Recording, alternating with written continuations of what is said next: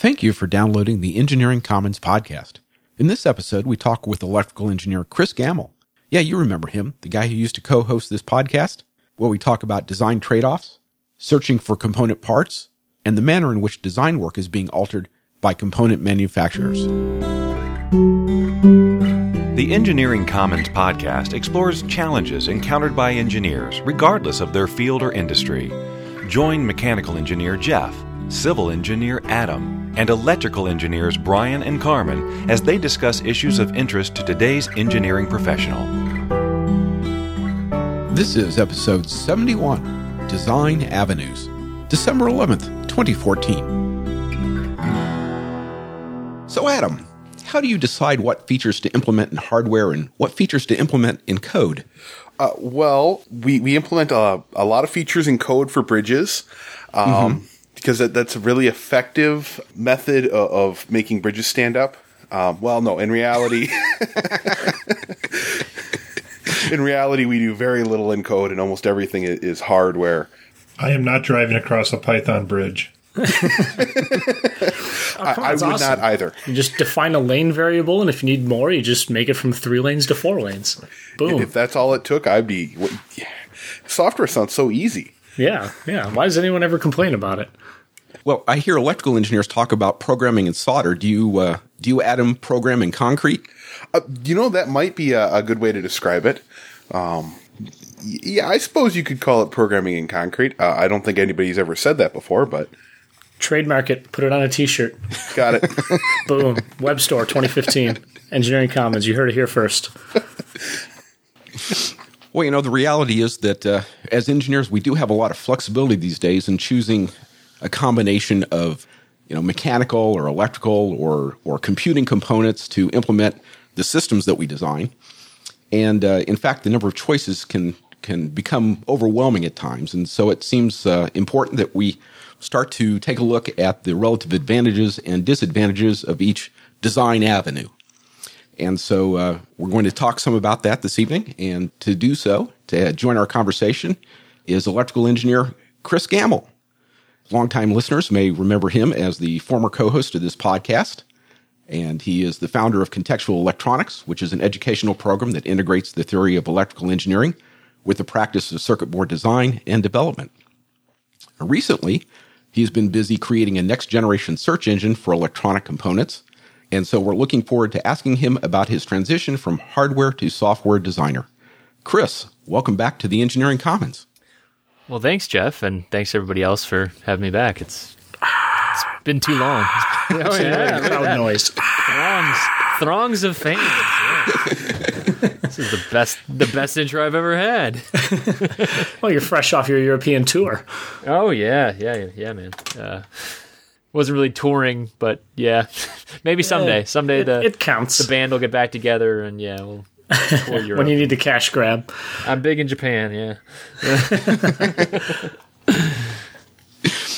Well, so now, Chris, you were on with us about a year ago. Yeah. And I know it was about this time of year because you were telling us about the Christmas ale you got from the local brewery. So the first question has to be, have you obtained enough Christmas ale to get you through the month of December? No, not enough yet. I had a conversation this evening that I'm not allowed to stockpile like I want to. I told my wife to, not let me. Being in Germany and being in Europe in general for like 2 weeks stretch was like, that was nothing but beer. So I need to take a break and, but it's Christmas come back in January. I know. God, don't let your wife over to my house. I have so much beer. It was actually my Black Friday. Oh yeah, you found a deal or something, huh? Yeah. Oh yeah, my favorite bottle shop in the area opened at 8:30 in the morning. So at 7:20 or so, I got in line to get myself some Bourbon County coffee stout and barley wine and just regular stout. That must have been a healthy looking line of people that woke up and went shopping for beer at 7:30 in the morning. There were. Actually, the guy ahead of me, he came all the way from Greenville, North Carolina, which is about an hour drive just to wait for this stuff. Wow. That's dedication. Yeah, it is. Yeah. So it was pretty cool. Got quite a bit of beer and some free stuff from the Goose Island rep that was there, which was pretty neat. Oh, nice. Yeah. I was in Chicago a couple weeks ago. That was fun. So that's a good area to be in. So yeah, I've only ever had layovers there, but it was all right. yeah. Holidays. Oh yeah. So yeah, I'm not going too heavy on the Christmas sale this year, but it was about a year ago, and thinking back now, that was actually before my course had launched. You guys were nice enough to have me on to talk about what that was going to be and the beta program that was going on at the time. Yeah. So should we just book you for next year at this time so you can launch your next idea? Schedule it now. Yeah, whatever. 1 year cycles of ideas, ups and downs. We'll tell you what, we'll in a little bit we can get back and see what the current status is of contextual electronics. But can you tell us a little bit about your current enterprise and how it is that a hardware guy got sucked into doing software development? Sure. So Contextual Electronics was the program. I actually ended up in February of this year. So after about 3 months after we aired the show, I actually quit my job. So I was at ABB doing industrial control design and stuff like that. And I really liked it there, but I just, had started the course, so I left I left my job and did that full time. And then about a month later, I got a call after I announced that I had left, and it was this company that some people might have heard of. But basically, they called me up and said, why don't you come out here? We'd love to talk about some ideas we have and hear about your ideas. And it was just this great, great exchange, and got to meet, a bunch of their people. And so started, a part-time relationship with them, and that's kind of become my main gig now. So it's been moving into software. The company is called SupplyFrame. They bought Hackaday about a year and a half ago, and they also own sites like FindChips and a wide range of basic electronic component sites, and also run an ad network around electronic components. So kind of a cool cross section of different software things, but basically. Yeah, software, huh? I mean, that was new for me, especially web software, which is like a whole other beast. Right. Because I've worked with software people before, but that's it's different when you're doing like a product that's a release thing versus a web thing that keeps getting released, continuously. Right. So you had some experience putting together the website for the AMP Hour, and you set up the original website for this podcast. So you had some web experience. What's the difference? Is it just a level of complexity, or is it a completely different way of thinking? It's totally. So Engineering Commons, the AMP Hour, my personal sites, it's all WordPress, right? So it's all kind of out of the box type of thing. When I kind of suggest and I throw in my 2 cents when I'm talking to these developers that I work with, they kind of look at me and they shoot me this gaze of like, oh, how cute! He thinks he knows what he's talking about. And that's happened more than once. And it's true, though. I mean, I think the equivalent thing for electronics would be well, I've programmed an Arduino, so now I'd like to reprogram your Vertex 7 FPGA type of thing, right? It's yes, they're both electronics, but no, they're not even close to the same kind of thing in terms of complexity and deployment and everything else like that. So, and I mean, in mechanical, it'd be yeah, I've whittled before, and I'd like to run your 5-axis CNC machine type of thing. You know what I mean? Or in civil, it'd be yeah, well, I've used Tinker Toys, and I'd like to build this bridge for you now and design in code. That doesn't work. So yeah, I mean, it's just a totally different world. So the high level software stuff, but since it was all around the electronics industry, right? So all these websites around electronics, basically that's kind of what I'm contributing is kind of the application side and the marketing and the product type of design, stuff like that.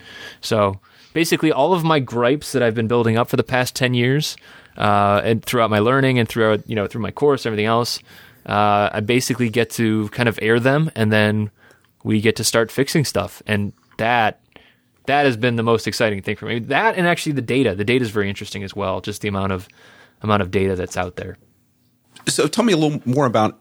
I'm kind of interested in the big picture with SupplyFrame. So they seem to they're doing a lot of delivery of the information. Are they actually doing component distribution? Are they selling stuff? Are they a distributor, or what's their relationship to the electronics component market? Oh no! So we're friends with everybody basically. I mean, because we have contact with so many engineers, and because We interact through find ships and stuff like that.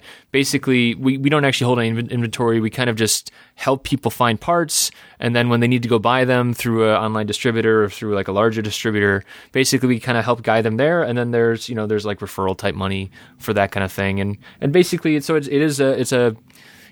actually, I always say it's kind of similar to Google, right? So there's a search aspect, there's the ads aspect, which is how Google makes all of its money. And basically it's about information and kind of helping people find answers, and it's all data driven. So that's kind of what's interesting about it, especially because, all of that stuff has been, really a big mystery to me. I kind of keep hearing big data over and over and over again. You kind of hear this in the press and stuff like that. You don't really get what it is. But then when you start seeing it and you're seeing it's like, okay, well, it's just a big flat database, but you have to do lots of interesting things with that data in order to make it useful for someone, right? So the example you always hear is like did you guys hear that story about when Target sent out an ad to a teenage girl's house, letting her know that she was pregnant before she did because of the buying pattern? She bought like hand moisturizer and a couple other things that basically they had indications that she was pregnant, so they started sending her coupons for baby stuff. Well, she didn't know that. And her dad found the ads and yada yada yada. I remember how it actually all went down, but basically that's kind of like the crazy amounts of things you can infer when you have a big enough data set. And when you think about that from an electronics perspective, I mean, there's just so many components out there, and anyone who's designed with electronics before has seen and had to deal with just amount of massive data out there. And so kind of trying to bring sanity to that is a big task, but something that's been sorely needed. And so that's kind of what got me so interested in it, is just kind of organizing that data and making it easier on myself. So coming from a hardware and electrical background, is it surprising to you that there's as much data supplied by, companies like DigiKey, Mouser, that there's as much data to be aggregated in an industry where people are typically pretty tight-lipped about things? So like looking at the history of it, actually over time, it was actually really interesting. Like there was a lot of pushback against that at first because it was very tight-lipped. But then basically as a lot of the online distributors, like the ones you mentioned, Mouser, DigiKey, stuff like that, and then also especially the manufacturers, as they started to figure out, this is how people are going to be buying parts long into the future, that started to open up, and you started getting, there was less of kind of the like it used to be that, if you needed a data book, you had to have someone come and bring you a data book and shake your hand and talk to you and hand you a big pile of dead trees. Mm-hmm. But, that's just not how people do business. There's no time for that anymore.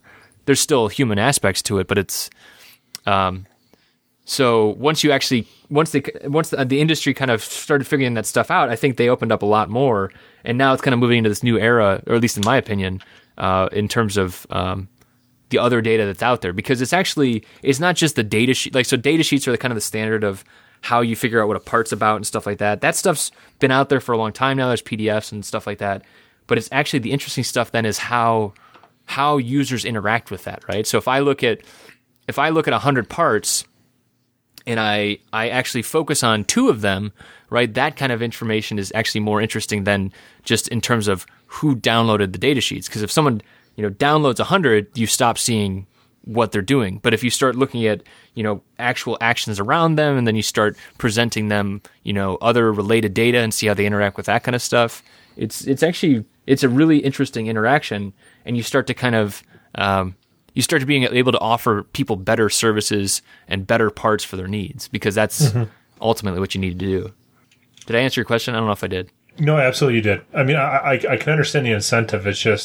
It's surprising to me given our track record. It's not like a lot of other fields where I think there's a lot more openness, if you will. Yeah.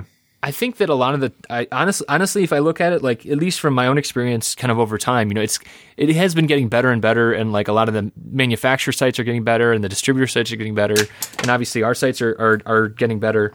But I think for a long time, it was just that, like, when you're a company focused on building chips or building resistors or whatever else, like, it's like, oh, websites, what the hell do we need with that, right?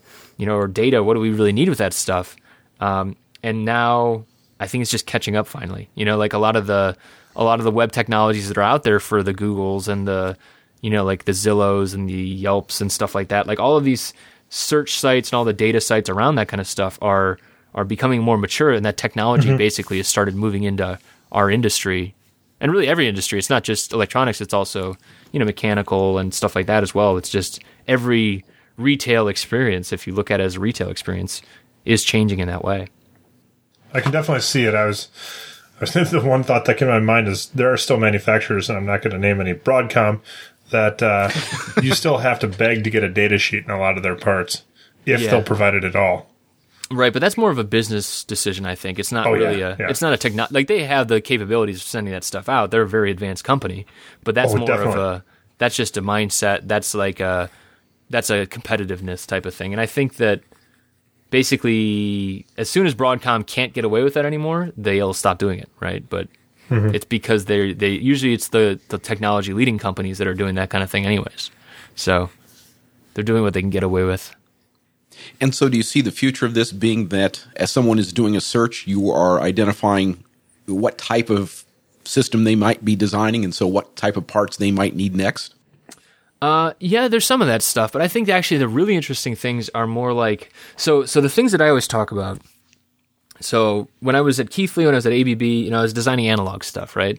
And if you look at the whole mass of electronic components that are out there, maybe 1% of the whole population is working with analogs, or like precision analog is probably a better example. So, high-end op amps and really nice ADCs. A lot of people are just priced out of that range because they don't need the precision.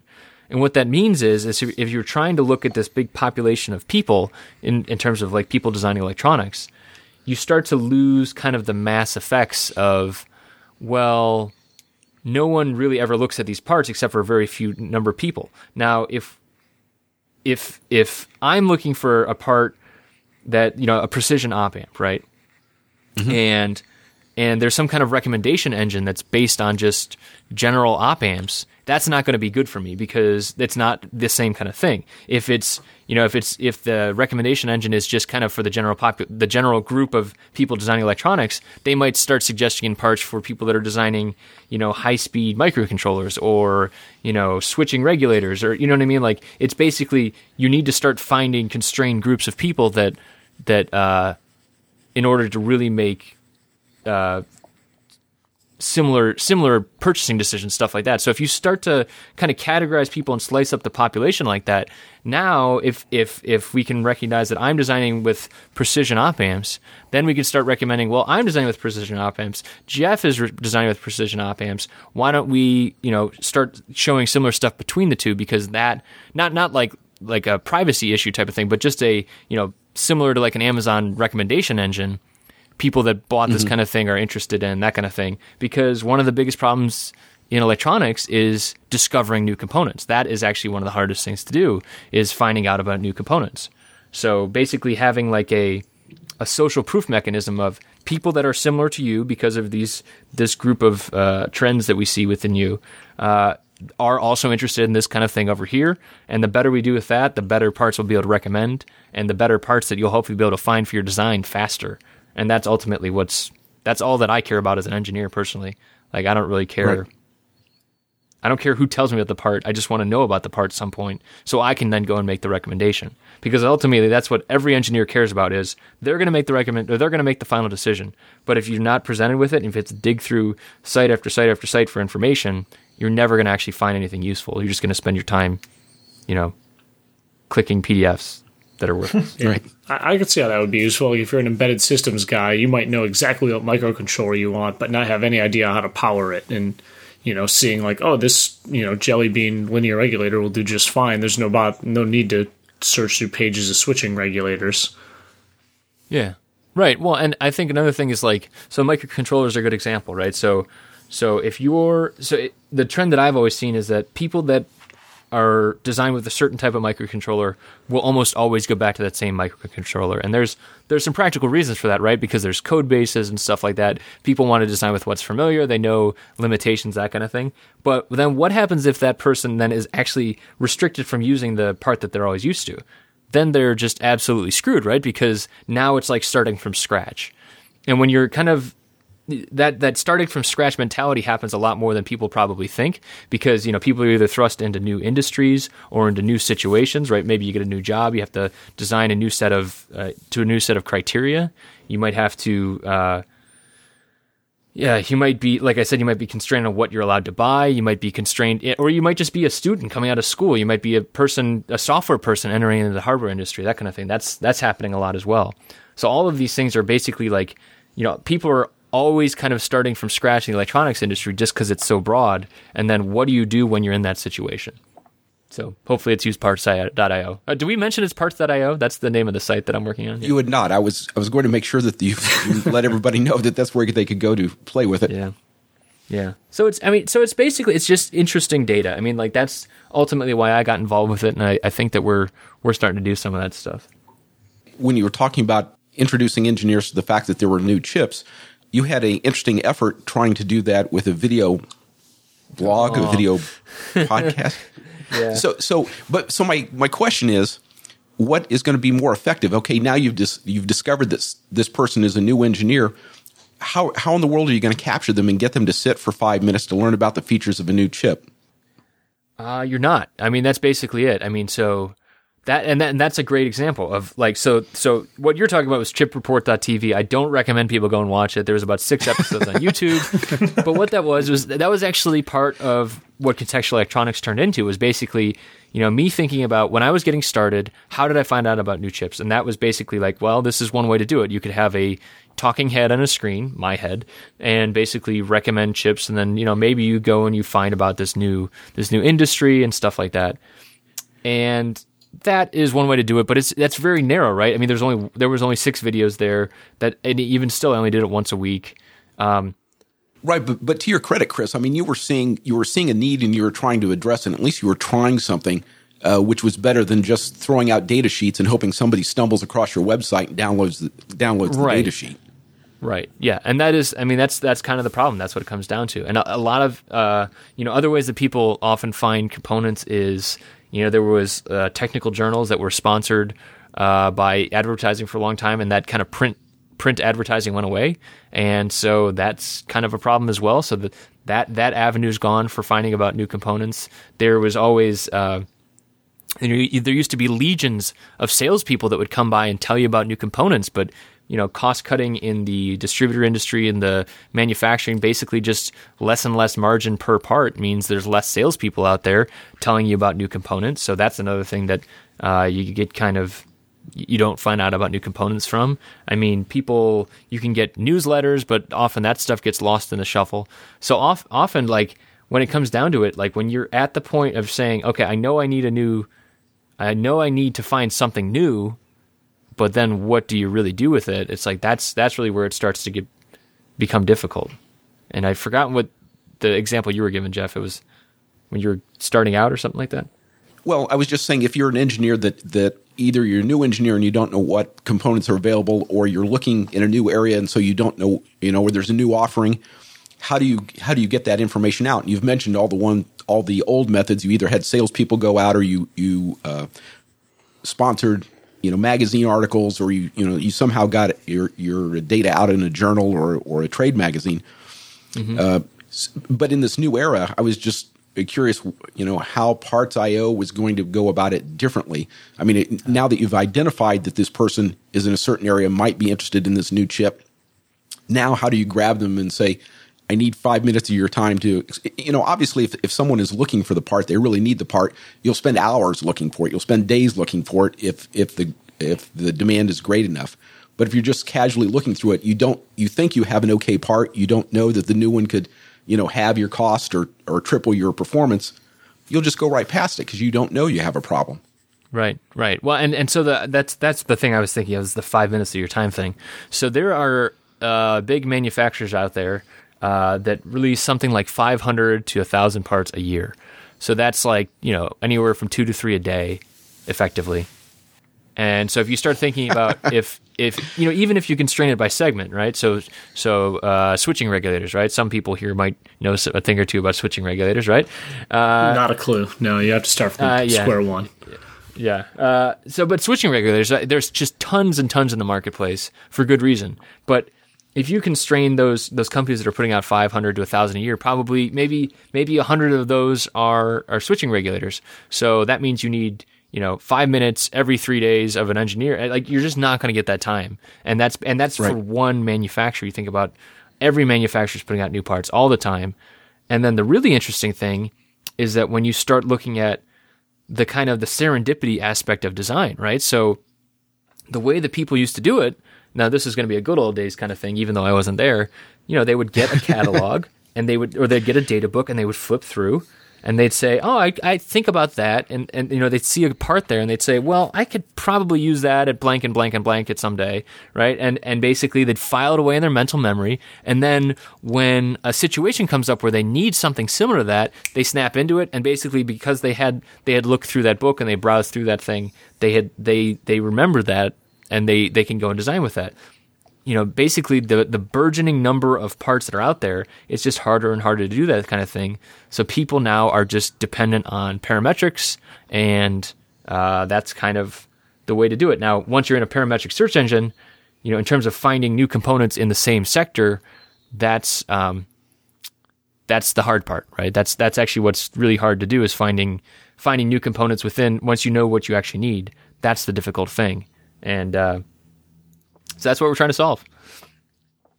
Yeah, and it is a problem. They have the studies where if you've got, I think they did it with like jellies or jams, but if they offered buyers like 3 different flavors, the buyers would select something, but then they'd offer them 12 different flavors, and the buyers would walk away because they couldn't decide what flavor they wanted.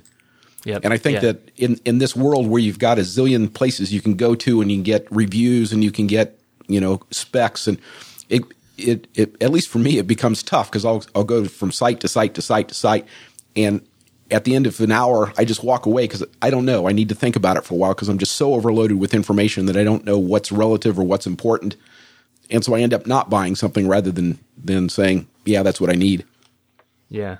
So there's a couple of problems there. One is definitely the kind of the amount of information, and so I'll bring up one of my favorite examples is, and I'm sure Mechanical favorite examples as well. McMaster-Carr is like one of the holy grails of like online technical shopping, right? I mean, basically, if you know what you want, you need a hex screw and you need this thread and whatever, you just go there. And the way they do it is basically they are the trusted source. They actually don't have brand names for the most part. They do have some, but then you just go there and your choice is the hex screw. Right. And so if you don't want to do that, though, then, you don't do that. You have to put your trust in them in terms of like supplying, always having the parts you need and stuff like that. And I just don't think that really exists the same way in the electronics industry. Maybe there's a place for that, but it doesn't exist right now. But yeah, the other problem is to just go buy the op amp. The op amp. Yeah, exactly. Right. I mean, but then basically McMaster goes to, manufacturers and they say, you don't get to put your name on this. This is now a McMaster thing, right? And if you think about all of the brand names that are out there around electronic components, they would very, very few would go for that. Maybe like some of the Chinese manufacturers might go for it, but they have brand power around their name as well, right? I want to buy a Burr Brown op amp, right? Even though TI bought Burr Brown. So yeah, that I don't think that's going to be changing anytime soon. The other problem there, though, is actually if you don't know what you're looking for, right? So if you go to McMaster and you're looking for that hex screw with the thread, whatever, but the other problem there is sometimes you don't know what you're looking for, and that's probably the harder problem to solve. Right. And have you given any thought, or has SupplyFrame given any thought to the fact that many of these same issues happen in the mechanical world, and I'm sure happen in other fields of engineering? What do you mean, like offering solutions for that kind of thing, or like? I mean, if you're offering a choice of various resistors and op amps and microprocessors, why not be offering the same thing with screws and bolts and flanges and hydraulic pumps and cylinders? Well, let's include the chemical engineers, the acid, the base. Yeah, right. Hydrofluoric, hydrosulfuric, right? Yeah, that's a good point. The thing is that I don't think that there's enough unless you go to the more generalized stuff, right? Like the if you buy an 8051 processor, if you buy an LM317 linear regulator, yeah, you're going to be getting mostly the same thing because that's technology from 10, 20 years ago, right? Kind of same thing with hydrofluoric acid, right? It's been around. Screws, they've been around. But if you start looking at an FPGA, or if you look at a new switching regulator, or if you look at any number of kind of newer style of components, basically they're staking their claim on that defining feature, and by definition they're trying to make it so that the parts are different one to another. So I think you can actually do that right now for a lot of parts. If you go out and you want to design something that is not necessarily leading edge on specs, you can find lots of replacement parts, and you can find similar parts among between vendors and stuff like that, different manufacturers making the same part, LM324, right? But they don't want to do that because that's low margin for them, and it's expensive to run fabs. So, yeah, and design chips. Do you think the mechanical guys also benefit from, obviously there's some exceptions to this, but the fact that you can just go to a Lowe's or a Home Depot or a local hardware store and just kind of wander the shelves and put your fingers on things and see if it's what you want and get ideas that way? Whereas Radio Shack's pretty dried up. Yeah, and even if you did have a Radio Shack and everything's in a DIP 14, package, it's like, well, there's only so much you can evaluate with your eyeballs with electronic components, because so that's another good example, like especially comparing against a site like McMaster, which I love, right? They have the benefit of you can go and scan visually and at least start to narrow things down. But if everything's in the same package type, you can have 40 different types of component in the exact same package type. And that scanning doesn't really help you much. Picturing an electronics store hardware shop where, instead of people walking around with their boxes seeing if the screws fit, they have like rolling lab carts, and you plunk your chip down and run a quick test. Yeah, plug it in. Yep. Right. Yeah. Or like soldering and desoldering stuff down, right? Yeah. Like the Home Depot's got the saws, we'll solder up to 4 chips for you. Then you got to pay. Yeah, right. Yep, exactly. I like that. And that's really where a lot of the issues come in, right? It's like you're kind of dependent on data sheets. You're dependent on app notes and stuff like that. Not that a mechanical doesn't or chemical doesn't. It's just that it's the features that seem like they're most important to a design, because a lot of the times the features also define the design, right? So, but not every mechanical device is a bolt. Correct. So if you have a hydraulic pump, you're going to, be worried about, what kind of pressures you've got and what kind of regulators you need and what are the limitations and what kind of power do you need to drive the thing.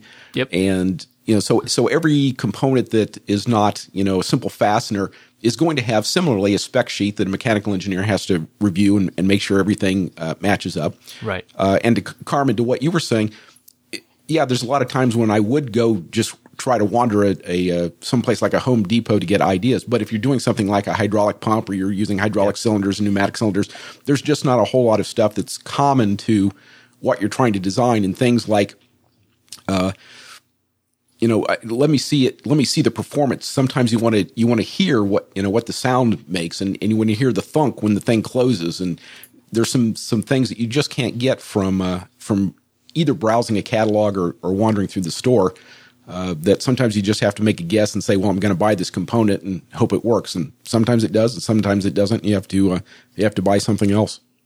Yeah. Well, and if it just worked every time, right, we wouldn't have jobs. That's ultimately what it comes down to. Like, that's what engineering is about. Is like, yeah, if it was just building with Lego blocks, it'd be like, okay, well, no offense to software people, but software people would just do it. And actually, on the bright side, that actually is happening more and more, where software people are able to move into hardware because it's like, the barrier to entry is lowering. That's interesting on a lot of levels where these things plug together now, and it's just like, okay, this just works. Now let's write some interesting software for it.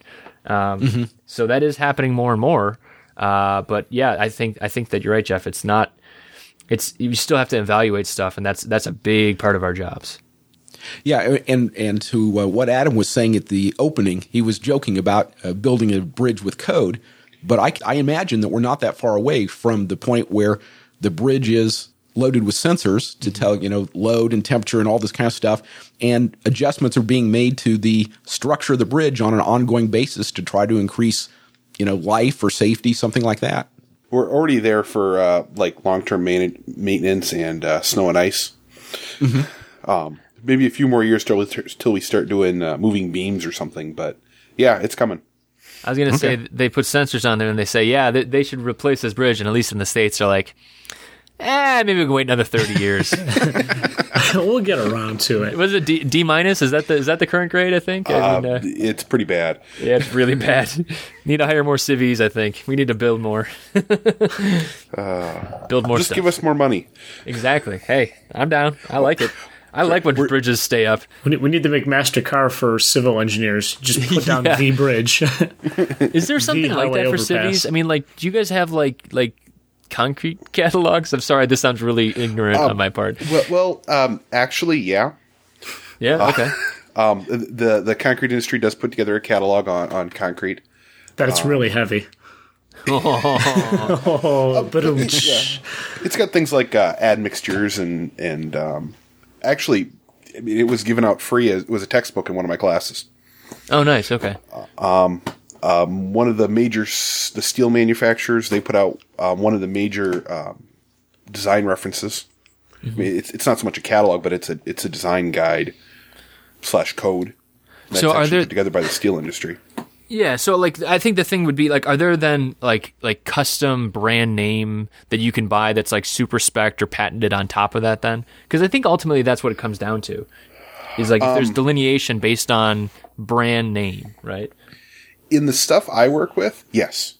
And there's one company. Well, I do traffic mostly, pavement markings, signals, lighting, that sort of stuff. And there's one brand which is by and far owns they have brand recognition. Everybody knows their products. They also happen to make a lot of office supplies like Post-it notes. Oh, I know them. yeah, them. But they're kind of a leader in things like sign sheeting. So yeah, there's definitely brand recognition with that sort of products. And they've got catalogs and they've got new stuff that they're bringing out all the time that they're trying to sell to us. Right. And so what it comes down to, I think, is just what it comes down to for all of these, like all of the industries we're talking about is money, right? Because company A, company M, company MMM, they want to charge more than, like, if everybody's designing to a spec, right? So the concrete thing, like, everybody has to design to that spec because it's a textbook and everybody expects the same performance every time. When you start to delineate, you start to make, company A wants to design something that they can charge 1 cent more for, or $10 more for, or $100 more for. That's when you start to get things where you need to be able to make those comparisons then. One way you can do that is based on brand. Another way you can do that is based on specs that are outside of a standard or a recognized, regular, commoditized thing. And so that ultimately is where it comes from. And basically, I think, in the civil world, there's, maybe a more constrained, maybe not though, now that you talk about the traffic stuff, especially, because that seems like that could have a ton of stuff, but like mechanical as well. You guys, everybody has like these huge catalogs, and what it comes down to, and what this is called vertical search, right? So it's a vertical because, it's not like everybody's searching for this stuff. It's not like there's a data set that's all of the internet. It's all of the things that are around a certain vertical, right? Electronics. But then within that, there's just so many different things with different parameter sets and different, search. Basically, you can't just search for keywords. You have to search for parameters. You have to search for a load of different things. So another similar example would be like I mentioned Zillow before, right? Housing is a vertical search where you are searching. You're just searching houses, but then there's a ton of data you have to gather around that. There's tons of parameters, like how many bedrooms it has, how many bathrooms it has. And then basically when you start to going through that search, you have a different kind of problem than a Google has, because Google is relating basically keywords between websites and then relevance based on, who's pointing to who. you don't really have that with, one house is not pointing to another house. You can't make a decision based on, well, this is the most popular house on the block, right? So this is the best house for you. It's now, here's your set of parameters. You choose which parameters you want, and then we'll show you everything that we have based on that parameter set.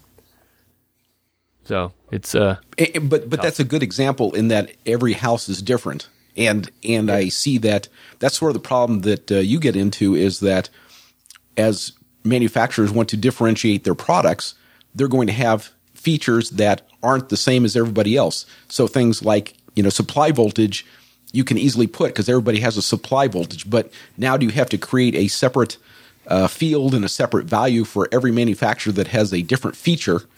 Yep. It becomes at some point it quits scaling. At some point, there's just not enough time for everybody to manually enter all these differences. I don't know if you exactly get to that point, but the housing issue or the example is perfect because every house is different and not every 3-bedroom is the same as every other 3-bedroom. Well, and the really interesting thing too is like, okay, so now say that you have, maybe 100 blocks or 100 houses in a neighborhood, right? And then one house has a Ferris wheel. Right? And that's really awesome. But where do you put Ferris wheel when you're putting parameters in, right? You might have a catch-all like other, but no one's going to go and search for Ferris wheel. So then that house, which might be, super interesting to, weirdos, but basically it's harder to find then, right? Even though it is a standout one within there. So now the example for that would be in the electronics industry is companies have brand name or trademarked communication protocols, right? They might have the only communication protocol, like the CRIS protocol. It's not real, but like the CRIS protocol, only one chip has that. But now you have to compare that against a very similar but differently named Jeff protocol, and then how do you compare those two? And ultimately, that just makes it harder on the, again, it's because of money these manufacturers are doing because they want to have some differentiation point, but as an engineer, I want everything to be the same. I want everything to be normalized, and I want to be able to compare apples to apples. And man, we're comparing like apples to ducks sometimes. It's just not even close. So yeah, but also they start competing on the parametric search in a way, such that they get penalized if they have non-easily searchable features. That's true. Yeah, exactly. Right. If you put in a Ferris wheel in your backyard and then, you're not allowed to put it anywhere, you put it somewhere weird on the search, nobody knows about it, and you just spent, $100,000 on a Ferris wheel. Yes, so if the Ferris wheel is a major selling point to your house and you have no way to insert it, you poorly chose features you were looking to sell. Yeah, but the thing that's different is, so like those are designed for different mediums, right? So someone that installs a Ferris wheel might have been doing so back when they took out, what are they called? Classified ads, right? Where you put a picture of the Ferris wheel. Exactly. Right? And now, if it's a parametric thing, if that's how people search now for these things, it's a different, there might have always been these different ways of finding houses or Ferris wheels or parts or whatever, but it's basically, they might have done it for different reasons, and now it's just kind of coming to terms with it and how people search differently. Because that stuff still exists, right? Even SupplyFrame does search ads, right? So if you're on, a certain set of sites and you search for a part, basically you might see an ad for a very similar part that's run against that. That's similar to like a Google, AdWords type of thing. And so maybe you would see a picture of a Ferris wheel in your search, right? I'm getting confused now, but thinking of Ferris wheel of components. Right? Yeah. And that's why you always need input to coupling. Yeah. Yeah, so it's a hard problem to solve, and it's a really interesting problem to solve. So, I'm working with a good team that basically is from the other vertical search markets, so they know their stuff. So it is interesting. And so has your background in hardware design helped you at all in this software world, or is there anything that you've been able to bring from hardware design that's useful? Other than your industry knowledge? Not You've been able to play the rants from the amp hour and just say, don't do that? No, I don't think it's interesting because it seems like, as I mentioned, the software people coming into the hardware space, it feels like a lot of them are bringing really good things like GitHub or Git in general, right? Like, and just better revision control and stuff like that. And more like test-driven design and stuff like that. Like, a lot of these things are trickling into the hardware space. I'm not sure that much goes in the other direction other than, like, double check your work because hardware will mess with your life.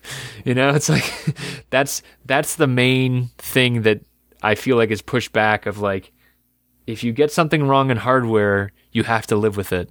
Whereas in software, you kind of get to fix things sometimes. It's not always easy, but you can fix things later. So right. I don't feel like I have much to add in terms of the hardware going back to the software people.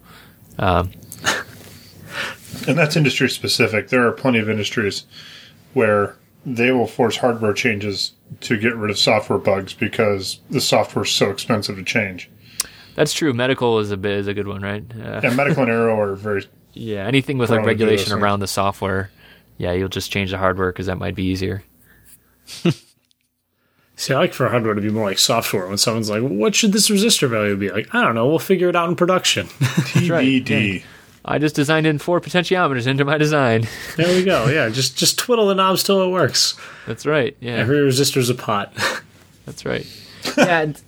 Yeah, so I don't have much going back the other direction, but it's been kind of a culture shock for me because, like, so Lean Startup, you guys know Lean Startup, right? Mm-hmm. Sure. Mm-hmm. Yeah, and so that's based on a lot of like the, kind of deploy and fail quickly and then kind of turn around and see what works and then kind of feed that back. And it's this iterative design process. You kind of ship, the MVP, the minimum viable product, right? So something that's working, but might not be working with every feature that you need, basically something that is good for the marketplace. Well, that happens in software. And for me, I'm like, but what about the board spins and what about the recalls? And it's like, no, that doesn't exist as much in software.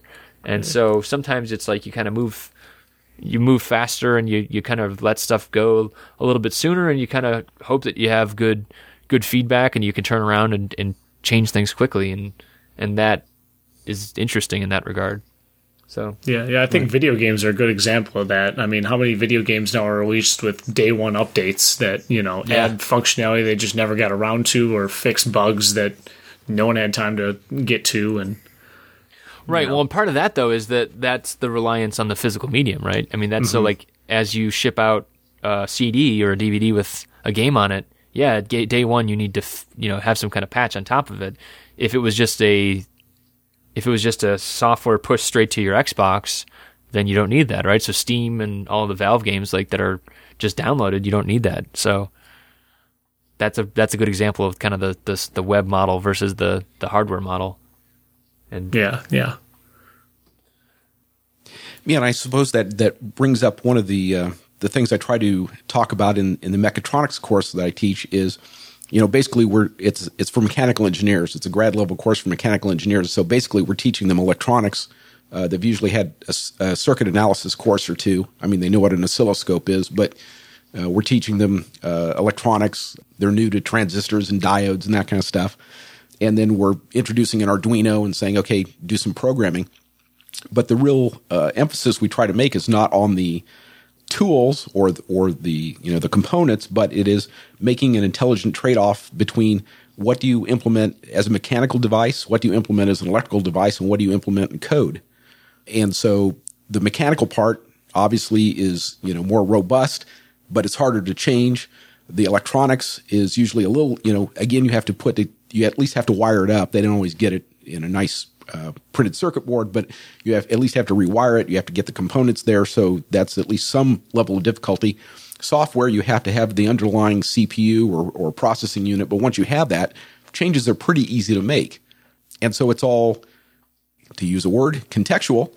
It depends on what you're trying to accomplish. So if you want something that's really rugged, you may want to implement it as a mechanical device. And if you want something that's easily changed, you do it in software. Right. Yeah. Man, all these trade-offs sounds really interesting. So, yeah, I mean, those are the trade-offs, Jeff. I don't have any of these kind of trade-offs doing IC design. Everything's hardware. Everything's electrical. Yep. Yeah. And yeah, I think that's more of that's definitely a system design type of thing. But when you are trying to make those decisions, then I think the bigger question then is, how do you know up front what you need to do there, right? I mean, that's ultimately what is the interesting question is, do you know that you need to be super ruggedized? Yeah. Yeah. So for instance, I designed a machine one time for a company that was handling these big rolls, big rollers, printing press rolls. And so some would be small in size and some would be big in size, but the operation they were conducting on it, they needed the same surface speed. And so the machine I designed had all kinds of, we couldn't do it electronically. We had to mechanically change, for various reasons, we had to mechanically change the gearing. And so we ended up with this very complicated method of being able to change amongst, I think we had like 12 different roll sizes that we were going to have to handle. And, the machine was built and it was constructed and it worked and everybody was happy. But the feedback I got like a year or two later was they never used it. So what had happened was we'd gone to the marketing people and they'd say, what customers are you going to have? And they'd say, well, we're going to have customers that want the small rolls to the huge rolls and we need this entire range. And in the end, they were only doing the large rolls. They never did the small rolls because those customers never came along or they went away, or I don't know exactly what the situation was. So we had designed in a lot of flexibility for this wide range of systems, and they never used it. Yep. And that was frustrating to the users because we could have done some things that were tailored to the large rolls if we had known that was what they needed all the time. Yeah. Right. And so I think in that example, I'm actually the marketing person these days, which is interesting because on the software side of things, we can change things quickly, but it's all about like actually making that decision of like, well, maybe everybody needs the site to be in pink, but do we need to change it to that today? Not really. It's like you have to kind of make those decisions and then what is actually important around part search, that kind of thing. So that it's similar types of problems, and definitely the marketing person is usually the problem. But well, let's not always blame the marketing guy. Customers sometimes don't know what they want either, and will just say, "Give me all the features." That's true too. Right. Yeah. Yeah, and so, but we do have a lot of flexibility these days. So, for instance, I've got a grandfather clock. It's not a grandfather clock, but it's a mantle clock downstairs. Been passed down through the family, and as nearly as I can tell, it was last manufactured. This style of clock was last manufactured in 1893. So the clock is like 120 years old, yet it is able to keep track of the time and the date and the month and the day of the week. And it does this all with mechanical gearing. But of course, and they got a Y2K proof. Oh, and it tracks leap years. It knows how to handle leap years also. Wow. Now, but today we would never start a design. If we were to design a clock, we'd never start with the design and say, well, let's do it out of mechanical gears.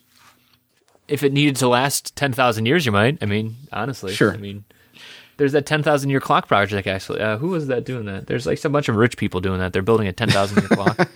Right. Maybe they think they can somehow extend their lives long enough to be around for the entire run. I don't know. Yeah, it's a weird project. You should stick a note in the show notes about that. It's interesting, but it's weird. So yeah, that's the Long Tomorrow project, right? Long Tomorrow. That's it. Exactly. Yep. Yeah, I think that's more about just the concept of designing things that will last more than, for us, would be 100 years. That seems like a long time. Mm-hmm. What if you had to design something that lasted 10,000 years? I bet I'd design it with gears. That's what I'm saying. I wouldn't design it with software. That's for sure. Or electronic components, or really anything. Batteries. Yeah. Now, is that 100 years without doing anything to it, like any maintenance, or 100 years with maintenance? If I remember correctly, it was no maintenance. I think Brian Eno was a big guy in that project. And Jeff Bezos, I think, was involved too, but I could be wrong about that. It's been going since the mid-'90s, I thought, or sooner. I'm not sure, but yeah. Interesting stuff. I mean, it's all about your design constraints ultimately that helps you kind of figure out which you want, where you want to really place the system design split of hardware, software, firmware, right, mechanical. What about you, Brian? In your job, do you not have to do a lot of trade-offs between software and hardware? Rarely. Okay. The plane wings are always done in hardware. I've worked on, just by virtue of the type of projects I've worked on, a lot of the projects that I've directly implemented in microprocessors were kind of field bus based. Mm-hmm. So it's not a lot of choice. It's either integrated or it's not, or you either have a stack or you don't, or you're making it. And the purely hardware projects, there was no choice. I mean, if you're trying to hit HERF requirements, that software's not going to help you at all. It's getting more and more clear as to, where things should be. As much as it seems like it might not seem like it is from the outside world, it actually is. So what do you mean it's getting more clear? Well, the heavy level of integration of a lot of things that used to be external ICs, which would require more elaborate drivers, are now fully integrated systems like CAN. CAN's a good example. It used to be a choice between implementing a bit-banged CAN system or buying a very expensive fully integrated IC that handles everything with integrated buffers and everything. Well, now that expensive IC is kind of a, Me Too product on a PIC Micro. Okay. So the silicon is so far advanced relative to what we want to do that it kind of makes the decisions for us. It's really only in the analog world that you have that issue. No, I see that even the analog though too. That was another reason. When I was deciding whether to leave my job or not, like honestly, I would have these vendors come in and tell me about new parts, and it would be like, guys, come on, you're taking all the fun stuff away. Like the signal chains are getting compressed down onto silicon, that kind of thing too. Yeah, and so you'd see more and more people.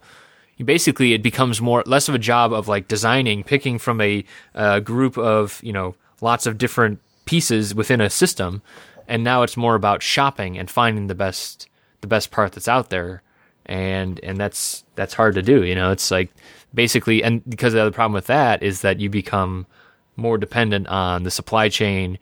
Like if you can't get that part tomorrow, it's no longer go and design in a new component that's part of your chain. It's now your whole chain was on a piece of silicon. If you can't get that silicon, you're kind of in trouble. So, but we've kind of gone to a world, and I saw I think from my own point of view, we saw the tail end of, hey, you can't design a single source part into a board.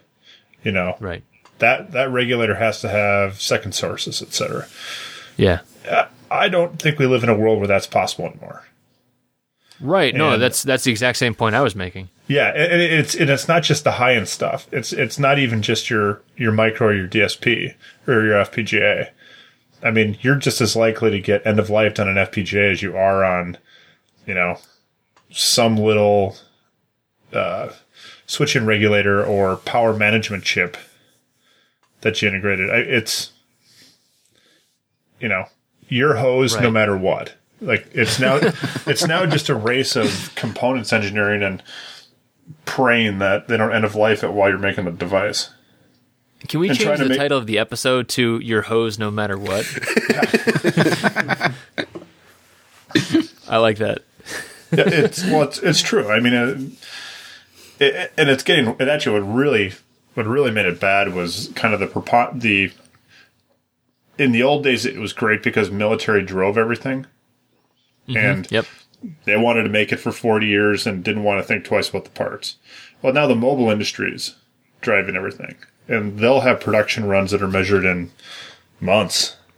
Yep. And they never use that IC true. again. Right. Well, and I think the other thing that's interesting is like, so if you start looking at, I think lots and lots of engineers see their design cycles getting compressed as well, right? So because competitors are moving in terms of, maybe they had an 18-month development cycle previously, now it's down to 12 months, or maybe it's getting pushed to 6 months and stuff like that. Basically, we said before that like it's the job of an engineer to kind of go out and prototype and evaluate components. Well, now more and more as well, if you get through a process and you get 3 months in of your 6-month cycle and you find that your part went obsolete or you can't get it in the supply chain or anything else like that, you've just wasted, half your development cycle, and your product is screwed, right? I mean, you're screwed probably from a job perspective too. And so what that ultimately means is that like more and more, like I think that design decisions will kind of start to align with purchasing decisions, right? So that's another thing. Like I think engineers traditionally have been separated mostly from purchasing departments. It's like, I designed this thing, I made this thing, now you go and buy the components so we can send it to manufactured, right? And it's just like more and more that's just not possible, because it's like, well, I designed it with this part, with this one footprint, and that's the only thing that anyone makes, and it only has the spec that I need. It has the CRIS communication standard, and you have to buy it like that. And at a certain point, like if you're not pulling all of your purchasing stuff forward, knowing can you buy it, will it be reasonably priced, will it meet your price target, stuff like that. If you're not doing that as an engineer now, even if you do make your 6-month cycle and you finally get this thing out, it's going to be way too expensive. It's going to be, when it gets to manufacturing, it'll be delayed because they can't get the parts. Yada yada yada. Basically, engineers are getting shoved towards more and more holistic design of looking at the supply chain and everything else, and that's where it really starts to get messy, I think. Because I know I never learned anything about that in school, and I didn't even learn that at my jobs. It's just like, I think it's something you have to. I mean, I think I started to learn that at the end of my second job at ABB before I left. I was really feeling that, but if you don't do that, you're screwed these days. Have you guys seen the similar things? Well, like you've said, though, it used to be 2 separate jobs.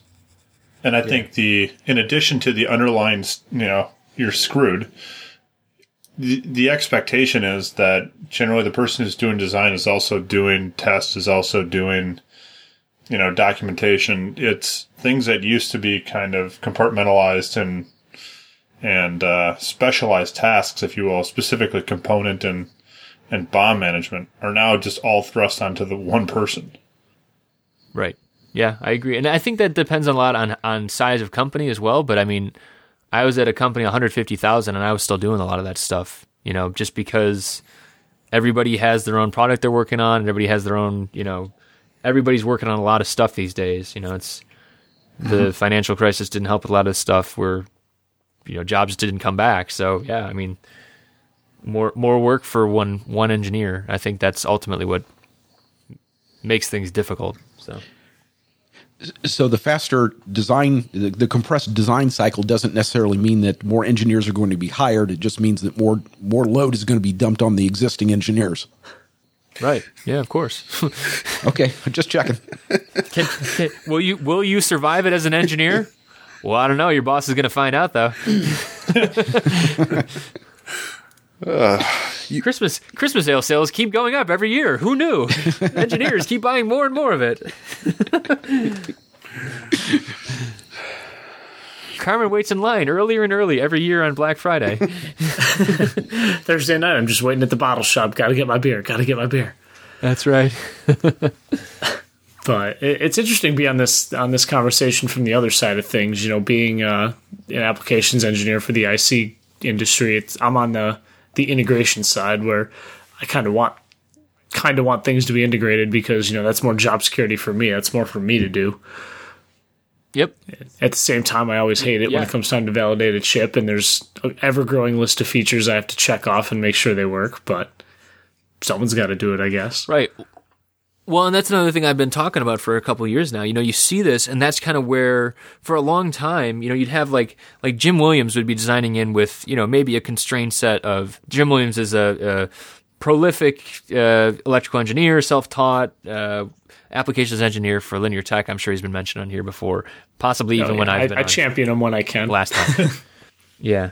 But basically, though, if you look at his circuits, these brilliant circuits, and they still hold up today. They're just they're interesting, and he's using basic building block components.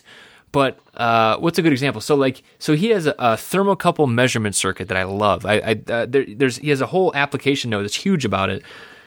And you look at it now, And even in his application note, he laments that he uses an 8051 to linearize the data that he gets out of it.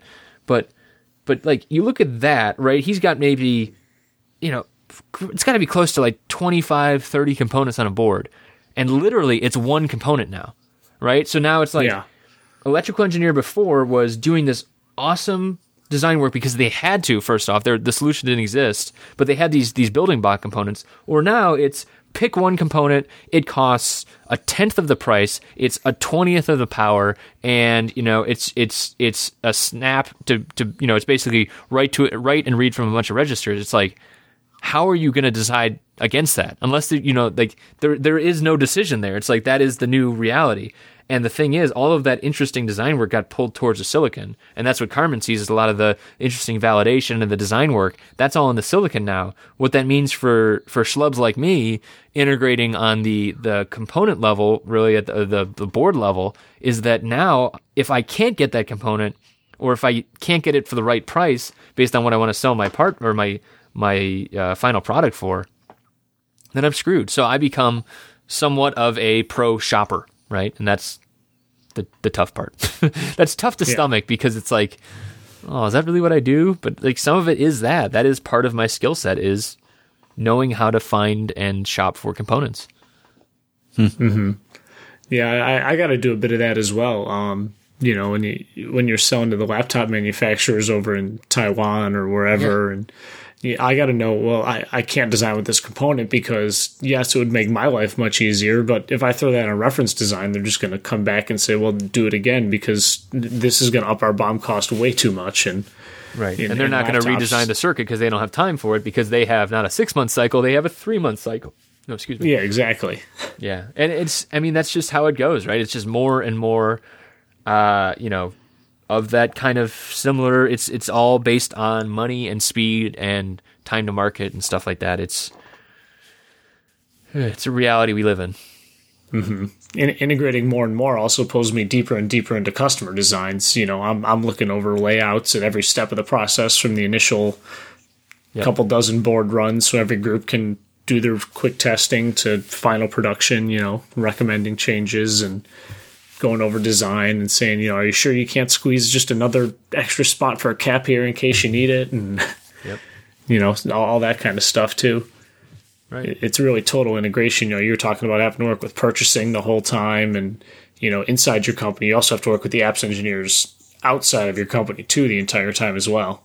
Right. Well, and then on a business level too, that's another. So I was just at Electronica in Munich, which is this monstrous trade show that happens every 2 years.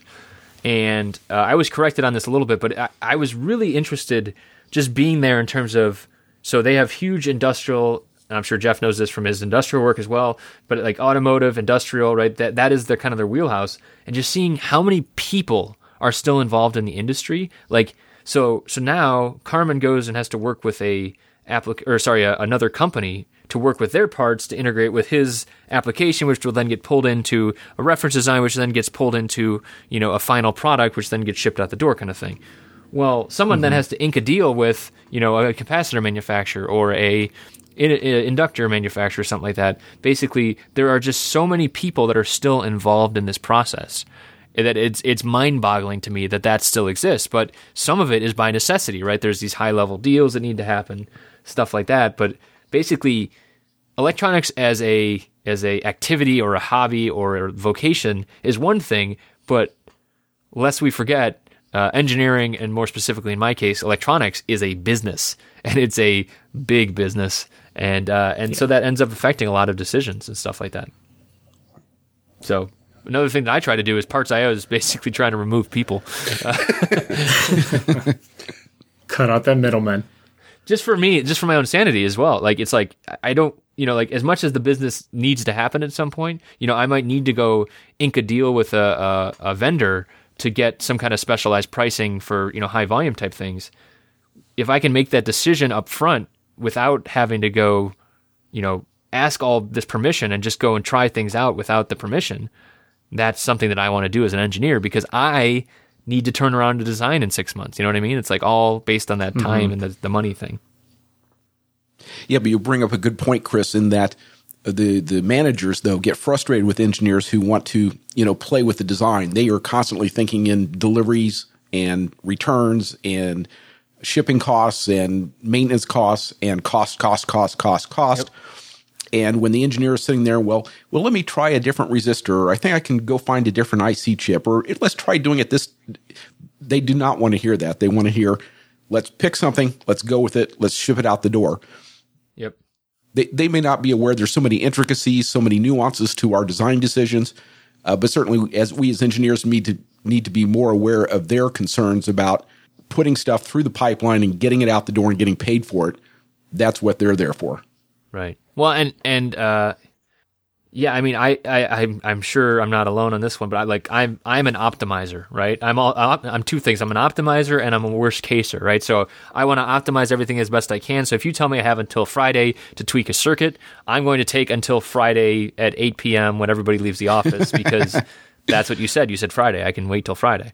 And because you want to make sure, and the other part of that is the worst case, right? I know that if it goes out the door at 7:59 and I had that extra minute, I could have fixed the problem that's going to come back and bite me in the ass in 6 months, and then I have to deal with it, and then I don't get to work on the new stuff that's interesting. I have to go back and fix the stupid stuff that I messed up 6 months ago because I didn't have that extra minute.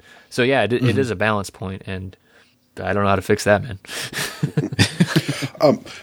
I just want to ask, I know at least in my work, I insert myself into the whole supply chain and purchasing willingly for control.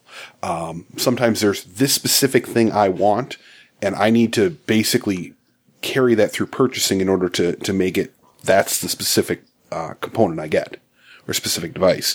Is that exist in your guys' industry, or is that a remnant of public purchasing? So I have one of my best friends is a purchaser, and so I get kind of the purchaser aspect of that stuff. But my own personal experience, and more on that, is basically sometimes he's just told to order a thing, and the thing can be from wherever, and sometimes he has to go out and get bidding and stuff like that. Mm-hmm. And I think that's what you're talking about with wanting a specific one. Yeah, right? Well, sometimes I can either choose to purchase it through our agency, and I can get what I want on whatever contract, or I can just throw it in the big contract and say, big construction contract and say, contractor, meet these specs and do it. Buy thing. Yes. Buy thing with spec 1, spec 2, spec. Yeah. Right. But like if it's a camera or something, I want a specific camera. And so I will handhold that through purchasing to get that specific part. And that's an advantage to me. Does that same sort of thing exist in electronics design? Well, so my experience with this has been twofold. One, I used to have manufacturing in-house, and so I worked with the purchasing agent, and oftentimes, in that case, it was actually like designing to what we had. So that was a little bit different. But then also, usually in electronics, there's I usually put it in 3 buckets. Parts I really, really care about. If you buy a single letter different in the manufacturer part number, I'm going to wring some necks. There's parts that are kind of jelly bean, so you can, if you find a drop-in or a functional replacement, that's not as big a deal. And then there's parts I don't give a crap about, like jelly bean resistors and stuff like that. If it meets the specs, that's fine. And so, especially when I wasn't using in-house, when I was using a contract manufacturer, oftentimes you had to kind of classify those things because on the jelly bean, the super jelly bean, like the resistors and stuff like that, if you tried speccing in a certain component, they were going to just laugh at you anyways and be like, yeah, we're using ours. We know what this is. So, so I think using the exact manufacturer part number, if I put that on a drawing or if I put that on a BOM, they better be there or else. And they better be asking me if there's any hint of changing it, but I'm going to say no. Okay. So there are some things that are similar, but it depends on the type of component, I think. Okay. I'm going to guess it's more related to the fact that it's public purchasing, so there's additional laws and rules. Yeah, right. I'm sure that's part of that. Because there's like bid. I mean, and there's I think there's probably so my buddy who's a purchaser, he's a military.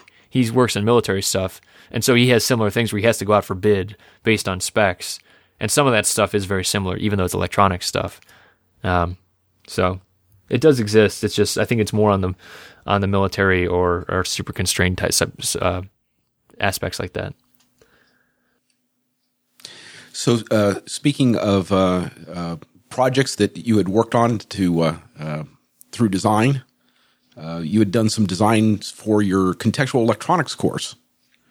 And yes, yeah. So how's that going? What's the Engineering Commons? So how's that going? What is the status of contextual electronics? So that ran from January through June. It was 2 8-week courses with a break in the middle. So after that was done, I've been taking a break on that. Actually, the plan right now. So it went well. I mean, it was a good group of folks that signed up for it and went through all the way through, and we basically built. We went through a lot of these same kind of things. Making decisions based on available parts and trying to design things in that made sense and doing trade-offs and learning about the theory and stuff like that, but then actually building it and dealing with supply chain stuff. Mm-hmm. That was in the second half, the second 8-week course.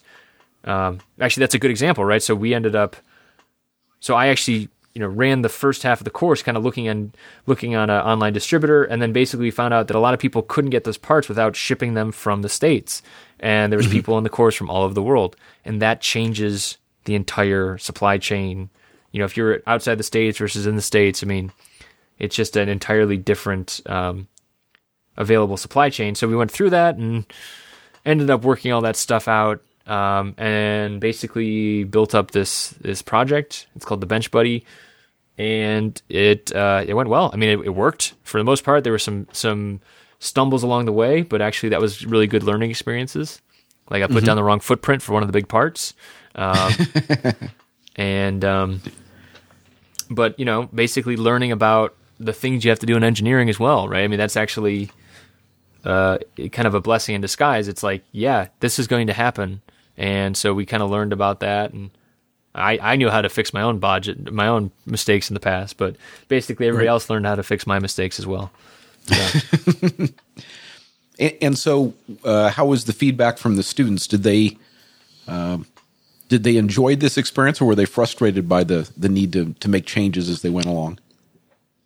It was both for sure. I mean, it's tough because, as you know, I mean, Jeff, you teach courses as well. Like learning is a very linear, or like at least university learning is a very linear process. And what I learned is I was thinking, oh well, this can be. I can fix this. And then I started like developing the course for it. And I'm like, holy crap, that's why it's linear. It's because if you don't do step A and then you move to step B, but people haven't done step A yet, it's like sometimes you need to have these defined steps going through just because of logistics. And, in terms of like, I needed to ship everyone a board. Well, we need to get the board out at a certain time so everybody gets the board so they can order the parts, solder them on the board, that kind of thing. So I learned a little bit more about the educational aspect of it, but also that kind of led to some frustrations as well because it wasn't designed as a linear course to start with. So, there was some tear up and stuff like that. I don't know. I think it balanced. Basically anyone who's designed a PCB before, if you're not ripping up traces and you're not going back and redoing your own work, you're doing something wrong. You're either making too easy of a board or you're a freak of nature. Yeah, it's but I think it went well overall. I mean, so basically though, we're going to be relaunching in January and changing the format a little bit, hopefully to make it a little bit more iterative. And I'll be announcing that stuff on the mailing list soon. So that's terrific. And so, if people are interested in signing up for your course, where do we send them? Contextualelectronics.com, the hardest to spell URL on the internet. You can also look up my name. Usually that pops up with it. But yeah, I'd say if people are interested, have them go to the main site, contextualelectronics.com, and then there's information there, obviously, but then sign up on the mailing list is probably the best way to, that's where we make all our announcements and stuff. So Right. So on a recent episode, we talked with it was the dean of the College of Technology there at Purdue about competency-based education, and he was talking about their move to right now they're sort of in the transition between grades and your credit hours and maybe digital badges where you can come in and take the test or pass the some sort of project and show that you've got a competency in a certain area. And it sounds like they're kind of developing this as they go along. But I've mentioned off air a couple of times to these guys that I wondered about your course. That is, this is the type of course that I would like, I think, electrical engineers to have. As they come out of school, they may know how to do all the analysis, but do they know some of these details about printed circuit board design and component design? And so I was sort of curious, this whole idea of digital badging, whether at some point you could ever see your course handing out digital badges and saying, yes, I certify that this person has at least, if not a proficiency, at least some exposure to doing printed circuit board design. No, I wouldn't do. So I think that there is place for digital badging, but I don't think it's actually the course, because ultimately what it comes down to is with a course like contextual electronics, there's literally not time to care. If I care about people finishing, but if they drag their feet and they just watch the videos without participating, there's literally no way to find out. And so one of the big tenets behind contextual electronics is at the end of it, your resume is the piece of hardware working. Right. And then the next line item on your resume is building something on your own. And then the next line item on your resume is building the next thing and building the next thing and building the next thing. And I think literally that is the only way to prove yourself in a marketplace, especially the crowded marketplace these days, is showing projects, showing your work as you work through, showing your errors, showing how you think through the problems, documenting that stuff. Ultimately, that is literally the only way I can think that that it works going forwards. Kind of like these standardized courses and tests and all these other things. There's a big focus, at least in the States, on standardization right now, and less so on creativity and everything else. Ultimately, with contextual electronics, I want to equip people with, some techniques, but ultimately the only thing that will get you a job, especially in electronics, is going to be your portfolio or your resume of stuff that you build.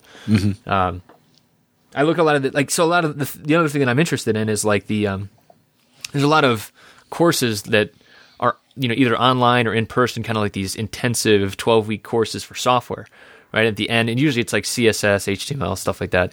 At the end, the way the courses often get paid, if not getting paid directly by the student, is actually getting paid by recruiters, where the people go and then work in companies as web developers. And thinking about that for mechanical or chemical or electrical or civil, think about how would that work for electronics, right? I think about it for electronics. After 12 weeks, if you are able to go and work in a company as an electronics designer, you're a rock star and you deserve that job. But no one I know starting from scratch, because a lot of these people often in the software programs are starting from scratch. Right. No one starting from scratch would ever know enough to go work in a company as an electronics designer, in my opinion. Maybe I'm wrong, unless it's a very constrained electronics company. I'm sure the same goes for mechanical, everybody else, right? I mean, yeah, and I've looked at that, but the cost is prohibitive. So if you set everybody down with a laptop, that's not too bad. But if you're trying to teach people to do, machine design, well, now you need, CAD software, and you need CNC machines to build the machine, and you need a machine shop to construct stuff to show people how it all goes together. There's just no way to economically put that kind of program together. So what works for, as you say, for software development, I don't think works for other engineering fields. Right. Well, assuming though, even in a perfect world where costs were no issue, right? You had a perfect machine shop and the available tools, materials, everything, licenses, everything. Like you're at a tech shop and you're trying to teach someone mechanical stuff. After 12 weeks, you're not there, right? You're just not going to be there. But I think if you're at 5 projects deep, right? So if I, start with I start making work holding in my first CNC project, and then I work up to eventually I work up to a steam engine and a yada yada yada, and I prove that I show all of these things that I'm building, and I show how I'm building it, and I document my work. And by the 10th project, right, if the 10th project in my portfolio is something that people can see, or if I document it on YouTube, at that point I might hire that person. After 10 projects, like of 10 documented projects or 10 electronics projects, I would hire that person probably. And that's ultimately where it goes, I think. Yeah, but I will just, this sort of goes back to the whole house with the Ferris wheel issue. That is, well, yeah. If you're a hiring manager and you're looking for an engineer, you may not know you're looking for people with a certain type of project. They may have an interest in windmills, or they may have an interest in radar, or they may have an interest in home control systems. Any of which would be applicable if you could hire them, and you don't have the time to sit down and watch every YouTube video that they put up. So I come back to why do college degrees work? Well, they work because somebody can go, this person passed a mechanical engineering or a civil engineering or a chemical engineering course or program and graduated. It's ABET accredited. So we have ABET to check on the people doing the accreditation, and they go, yeah, I get it. Nothing else matters, right? If I hire a guy that has an engineering degree, I'm good because someone else has said it's okay. So I come back to the whole digital badge.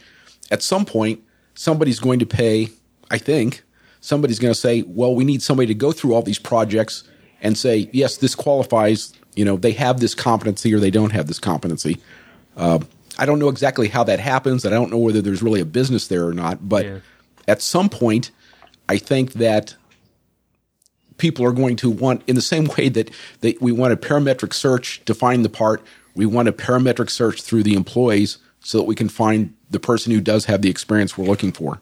Yeah. Well, go ahead. Yes, well, in some ways, that's already happening in my industry, where there are certifications that are required for certain things, and so lesser so for the engineers, but signal and lighting design, you get a certification, go through a class, and you get certified that this above and beyond a civil engineering degree or a civil engineering background, and it's it's a step past that.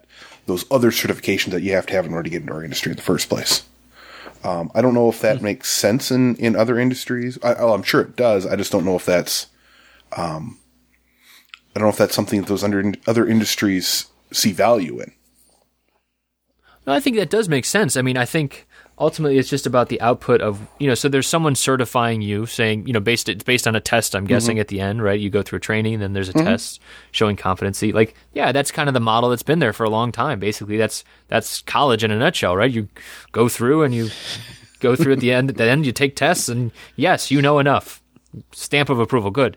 I think it's a different thing though. Like, so if you don't have, so now, if I went and took that signal and lighting course that you're talking about, that wouldn't be enough, though, right?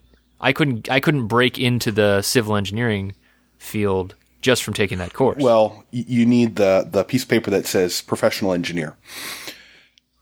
Right, right, and that's another thing that's on top of it, right? So what I'm saying is that a lot of the comparison I was making was to these software programs where people might be a pre-med student, or they might be, a 20-year librarian, and they go into these software courses, and at the end they say, good enough to be a software, developer.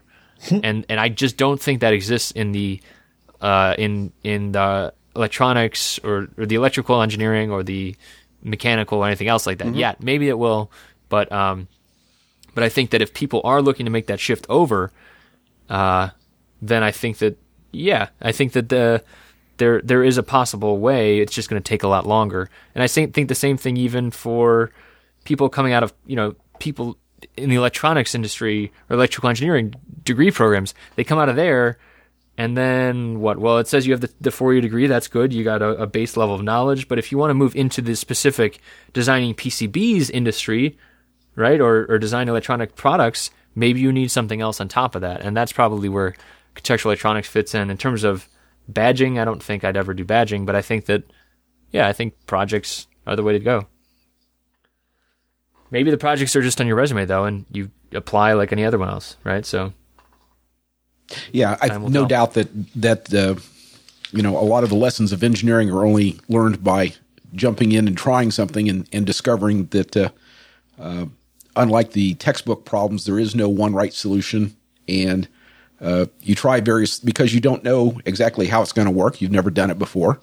You try things and it works or it doesn't work, and you modify your path based on that. And as you were talking about, having to rewire or rearrange your printed circuit board, if you're doing anything of any complexity, I think that's that way with any engineering process. You try something, you adjust, you fail, you turn around, you make many iterations, and it's a very nonlinear process. Yeah. Oh, I think the other thing that is like the undercurrent here too, as well, is a lot of these companies that want to hire people, they don't want to train people either, right? And so more and more they're expecting this to get pushed back into colleges, and so that's where they also want this badging type stuff, and they want all these other things, and it's just like, part of the problem here is just that the companies don't want to train people. They don't want to take time to train people, and that's fine. That's, they're going to get what they get. But if they expect other systems on top of it, like a badging or whatever, I just think in general projects are going to work better. So that's all. Anything else you guys want to know about parts.io? When does it go non-registration based? Mind you, I do think Dave is a little bit harsh in his assessment. It's well worth the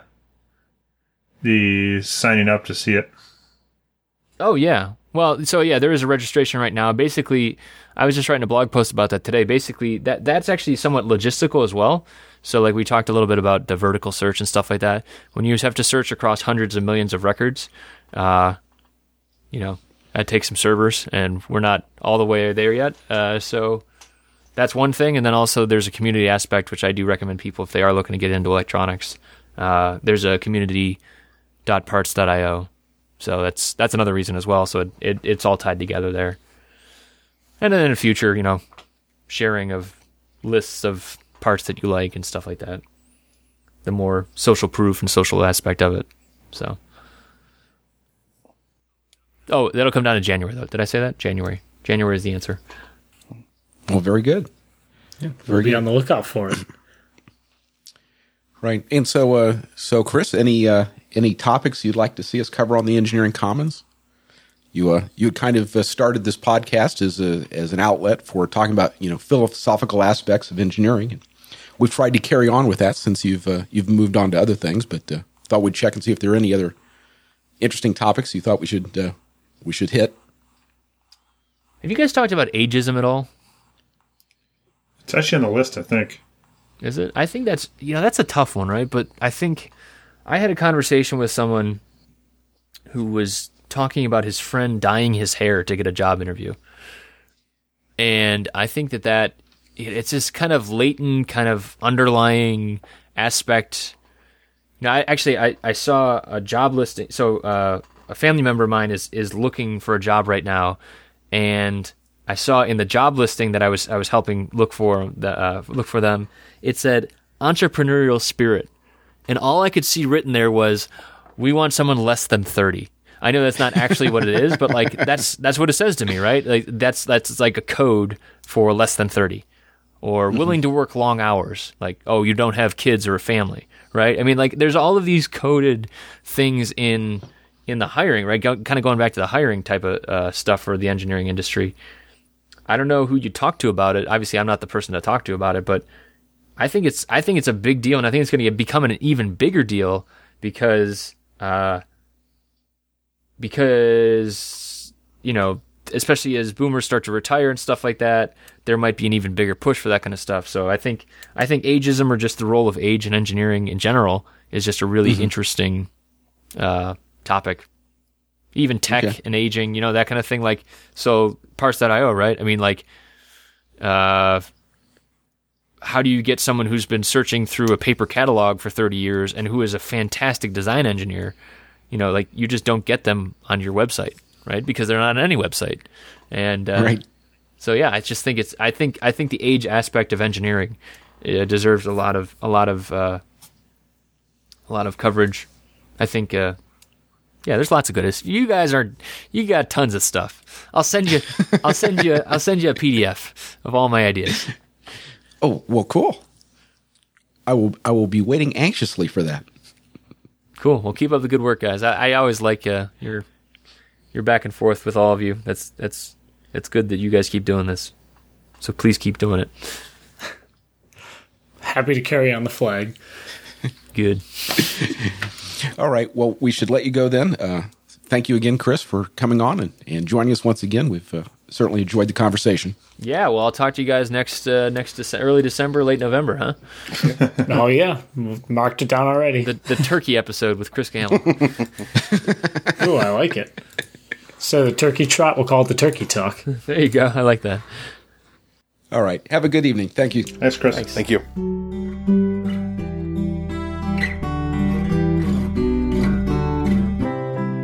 The Engineering Commons is produced in affiliation with Big Beacon, a social movement for transforming engineering education, located on the web at bigbeacon.org. For more information about the podcast you've just heard, please visit theengineeringcommons.com. Our theme music is by Paul Stevenson.